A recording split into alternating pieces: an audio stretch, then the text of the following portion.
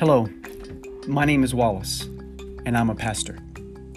Today, I want to encourage you with a word that has truly blessed me as I continue to focus on this thing we call grace.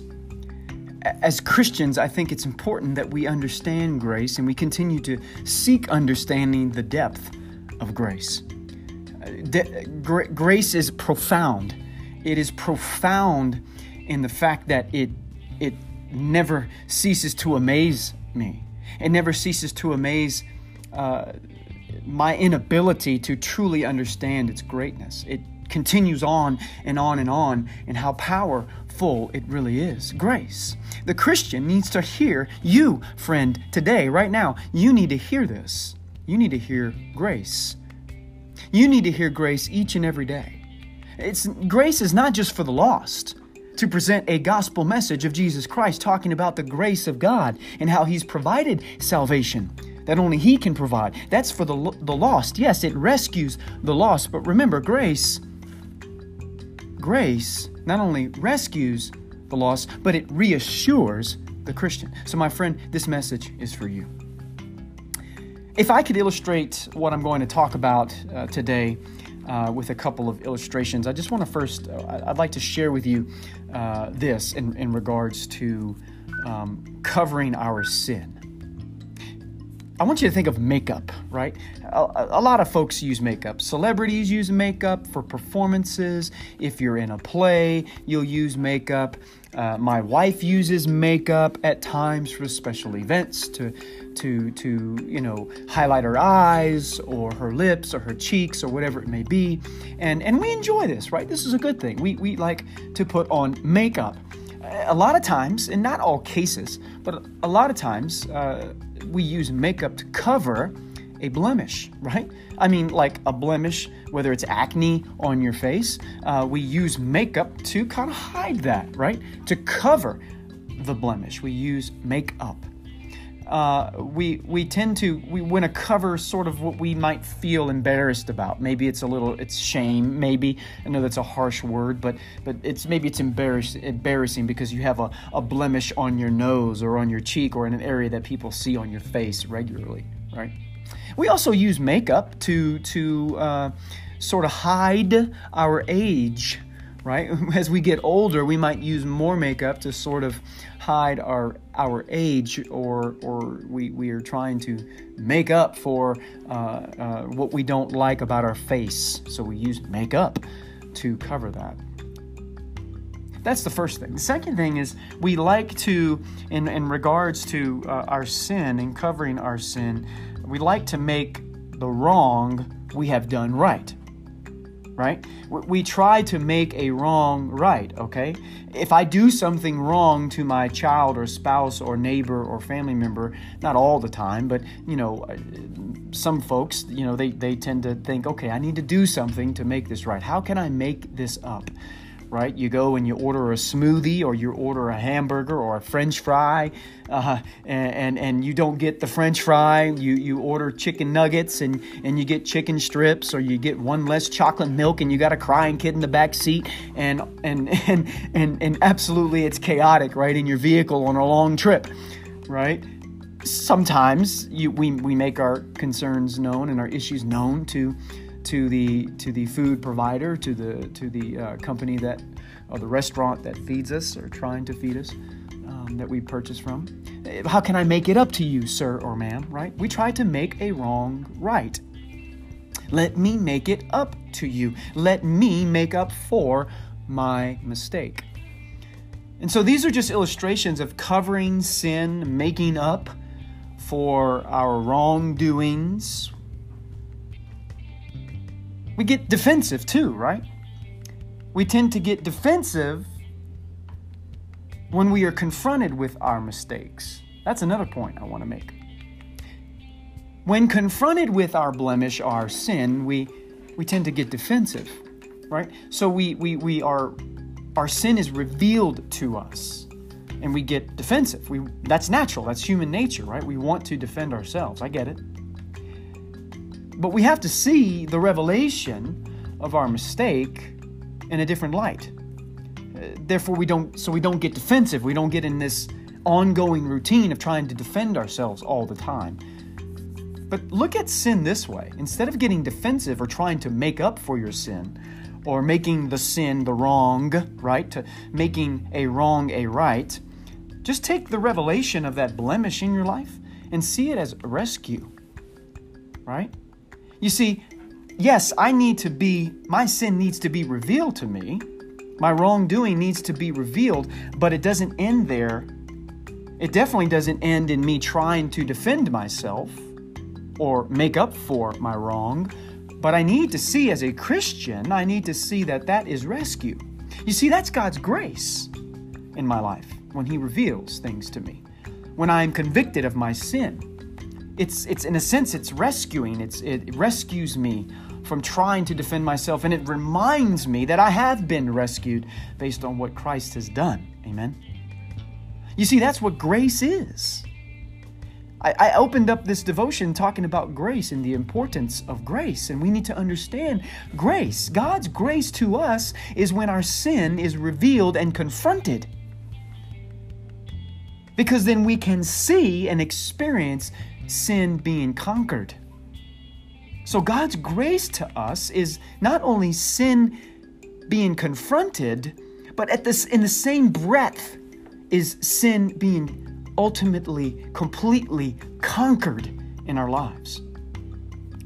But we understand ourselves. We understand our struggle. It's been from day one. We see that in Genesis chapter 3. We want to do what? We want to hide. We want to make up for. We want to make a wrong a right. We might get defensive when sin is revealed. But we don't see the grace. But I see grace in Genesis chapter 3. I see grace in Genesis chapter 3, specifically in verse 21. But I'm going to read verse 7 for you. Let me give you the context, right? Genesis chapter 3 is the fall of man. This is when everything that was perfect, everything that was orderly has now been, because of sin, in a state of disorder. It is now imperfect. Sin has now come in, and we see the consequences of that, right? So we know the story. If you don't know, go back and read Genesis chapter 3. But you have the man and the woman, after being created, are tempted by Satan. They are tempted to do something that God previously told them not to do. And the woman and the man both sinned together there in the garden. Right? Verse 7 says this: Then the eyes of both of them were opened when they ate, right, from the tree, when they ate the fruit. Verse 7 says, Then the eyes of both of them were opened, and they knew that they were naked. So they now have a revelation. They now see. And so what did they do? Well, this is what they did. It says, And they sewed fig leaves together and made themselves loin coverings. And then you read in another verse, in verse 9, they're hiding. God says, Where are you? And they say, Well, we were afraid. We were hiding from you, God, because we were naked. So they have their shame because of their sin. They're now afraid of God. Sin is now being revealed, and they have now faced the consequences. They've been confronted with sin. Sin has now polluted them, polluted the perfect state of man and God in creation.